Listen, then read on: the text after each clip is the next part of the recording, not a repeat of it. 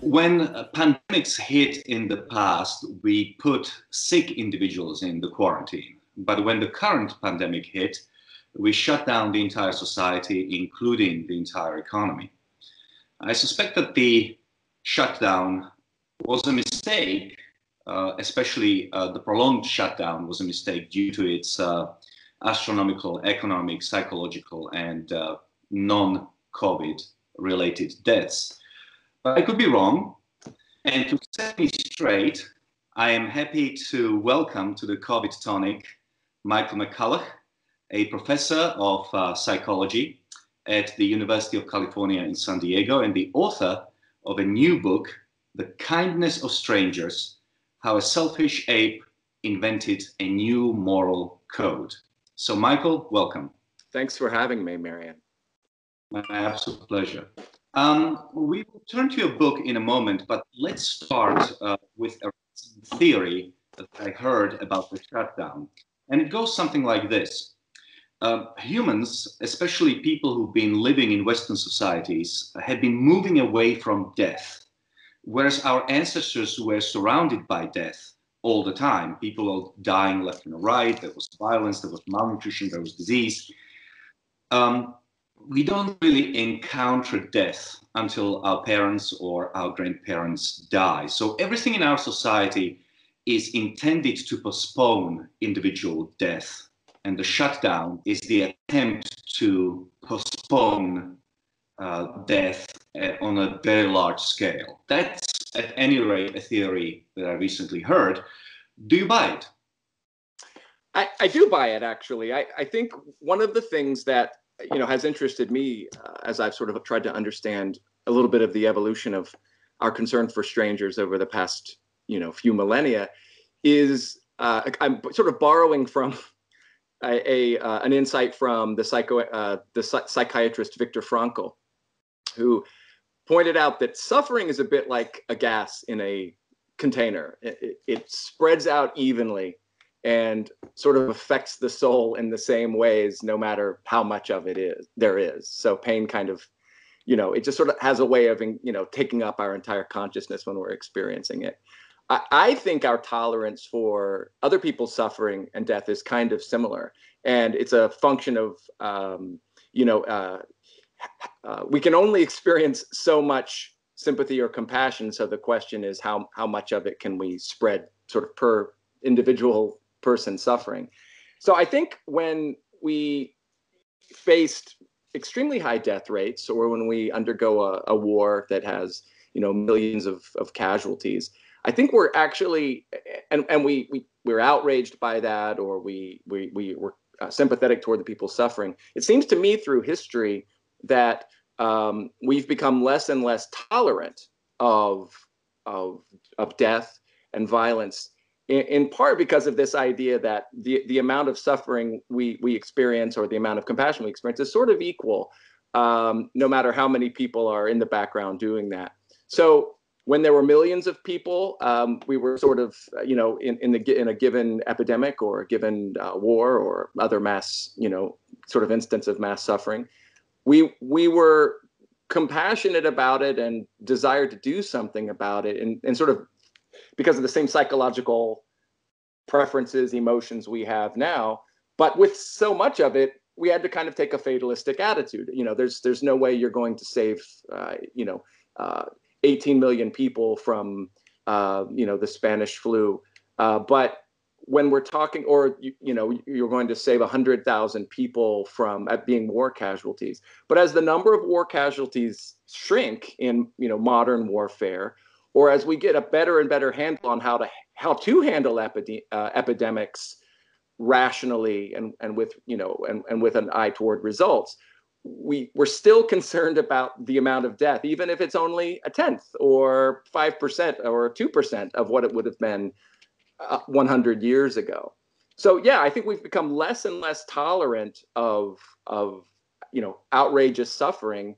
And as there's less and less of it, we continue to sort of direct the same amount of attention to it that we would have directed to, an instance of mass suffering 100 or 1,000 years ago. Mm-hmm.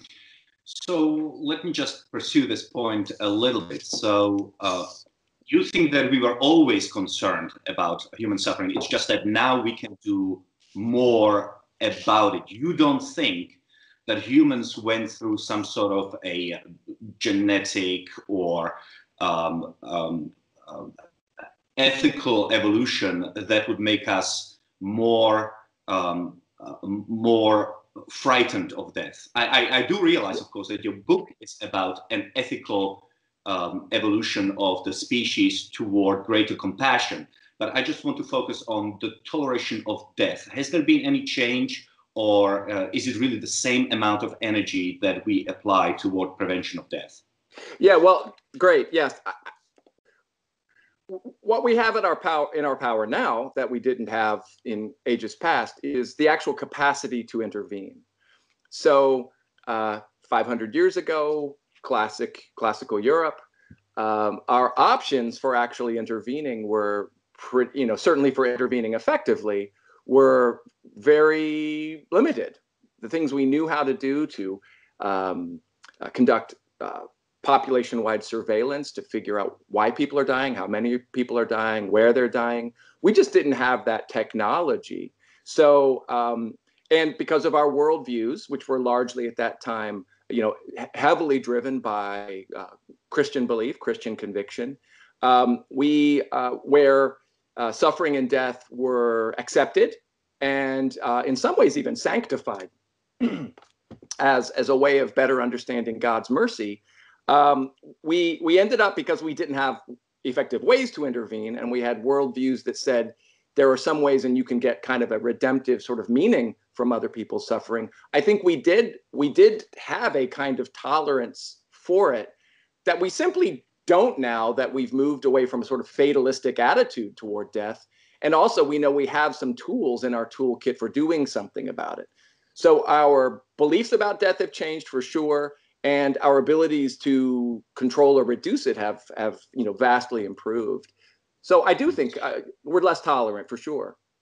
That's fascinating. So in the past, people would have perhaps even welcomed death because it brought them closer to God. They were finally in eternity in heaven.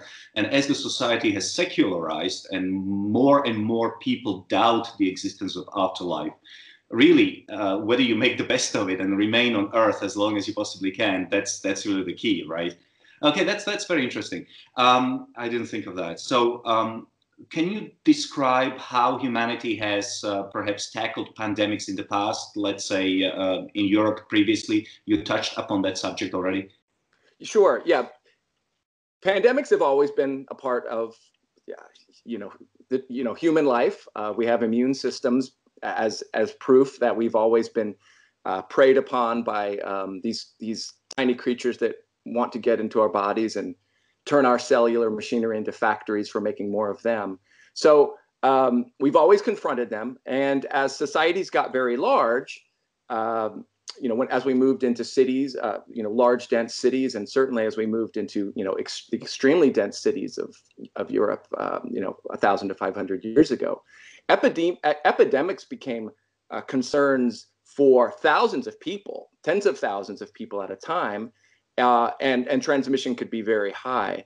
So, as I alluded to a couple minutes ago, we sort of accepted epidemics as a normal part of life. We had some intuitions about transmission, the idea that you want to separate yourself from people who are infected. That's something we've known for a long time. But beginning in I would say the 16th century, late 15th, early 16th century, thinking people, scholars, the humanists of the time really began to ask themselves in a new way how we should think about the vast sort of reservoirs of humanity that are showing up at the city gates, poor, cold, without productive work, in light of the fact that they are this vector for pandemic. We know that that lots of unhealthy people with disease are super spreaders. And not only that, but their inability to make a living for themselves creates all these second order problems, social unrest, town squares that you don't enjoy going to, that bum you out because of all the poverty and disease, the increases in crime, the increases in vice as people try to find some way to make a living for themselves. And so in the beginnings of the 16th century, what you see in Europe is actually really interesting. Starting in the city of Bruges, you see the first systematic plans for intervening systematically and society-wide in order to improve the economic outlook of essentially strangers that you don't know, but that are in the city, suffering and also creating all these second-order problems. So that's actually the first time where we see secular plans managed by the secular authorities within the city getting their day in court, as it were. Within about 25 years, 35 years of that period, you see this idea of comprehensive planning involving assessment of individuals' needs, trying to find ways to provide work training, whether that's through apprenticeships or increase more education. You see this basic idea, and separating the idle poor from those individuals who really desire to be productive. You see this idea spreading to the point where it's in 30 or 50 cities throughout Europe within about half a century. So this was an idea that was really new. Prior to that, concern for the poor was largely driven by a kind of fatalism, the idea that the poor will always be with us. And charity was largely managed, I believe, to its great credit, by the church. That really did make huge efforts to care for the poor. Nevertheless, the way the worldview changed was that we would be more effective and more efficient if we put all of these efforts kind of in a framework where we can compare apples with apples and avoid duplication of effort and work to do something comprehensive and more effective rather than putting Band-Aids on problems and essentially creating poverty traps where we spend resources but not enough that anybody can really get out of poverty.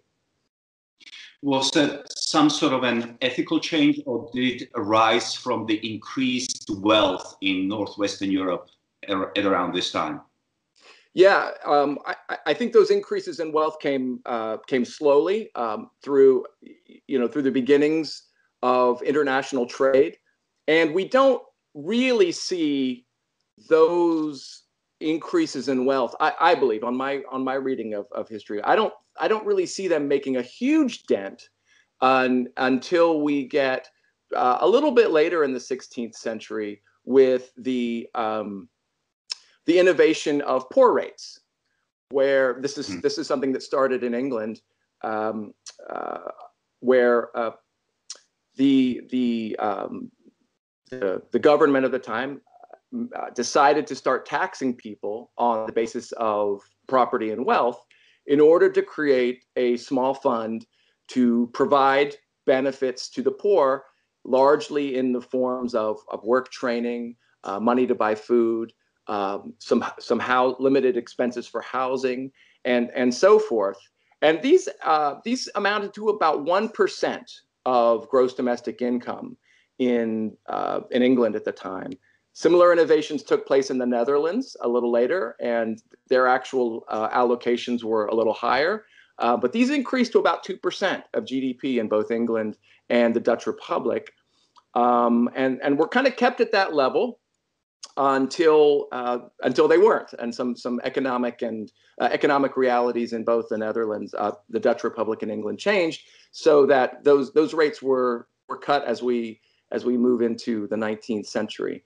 But yeah, there's no doubt that this is on the back of increasing wealth, increasing GDP. So this is often called the age of prevention. At least that's what I've come to call it. And some other economists like that term as well. So for sure, I want to go to the age of prevention in a moment, because obviously I want to get a better sense of the main arguments in your book, and I promise that we will. But before we get there, just a couple more questions on the current pandemic. So since you are the specialist on compassion, I wanted to ask you if you were surprised how quickly the argument for keeping of the shutdown switched from, let's shut down the economy for a couple of weeks so that we can get the healthcare system ready, so that the healthcare system isn't overwhelmed. Yeah. So that was the original argument. And then quickly it switched to an argument that basically we need to keep the economy shut until COVID goes away or until the vaccine comes, that sort of thing. Were you surprised by that switch, and do you have any theory why that has occurred? I was really surprised by that. That was certainly my understanding, was to prevent us from outstripping the medical system, right. So that we would have enough beds and enough resources to take care of the people who were really sick. But you're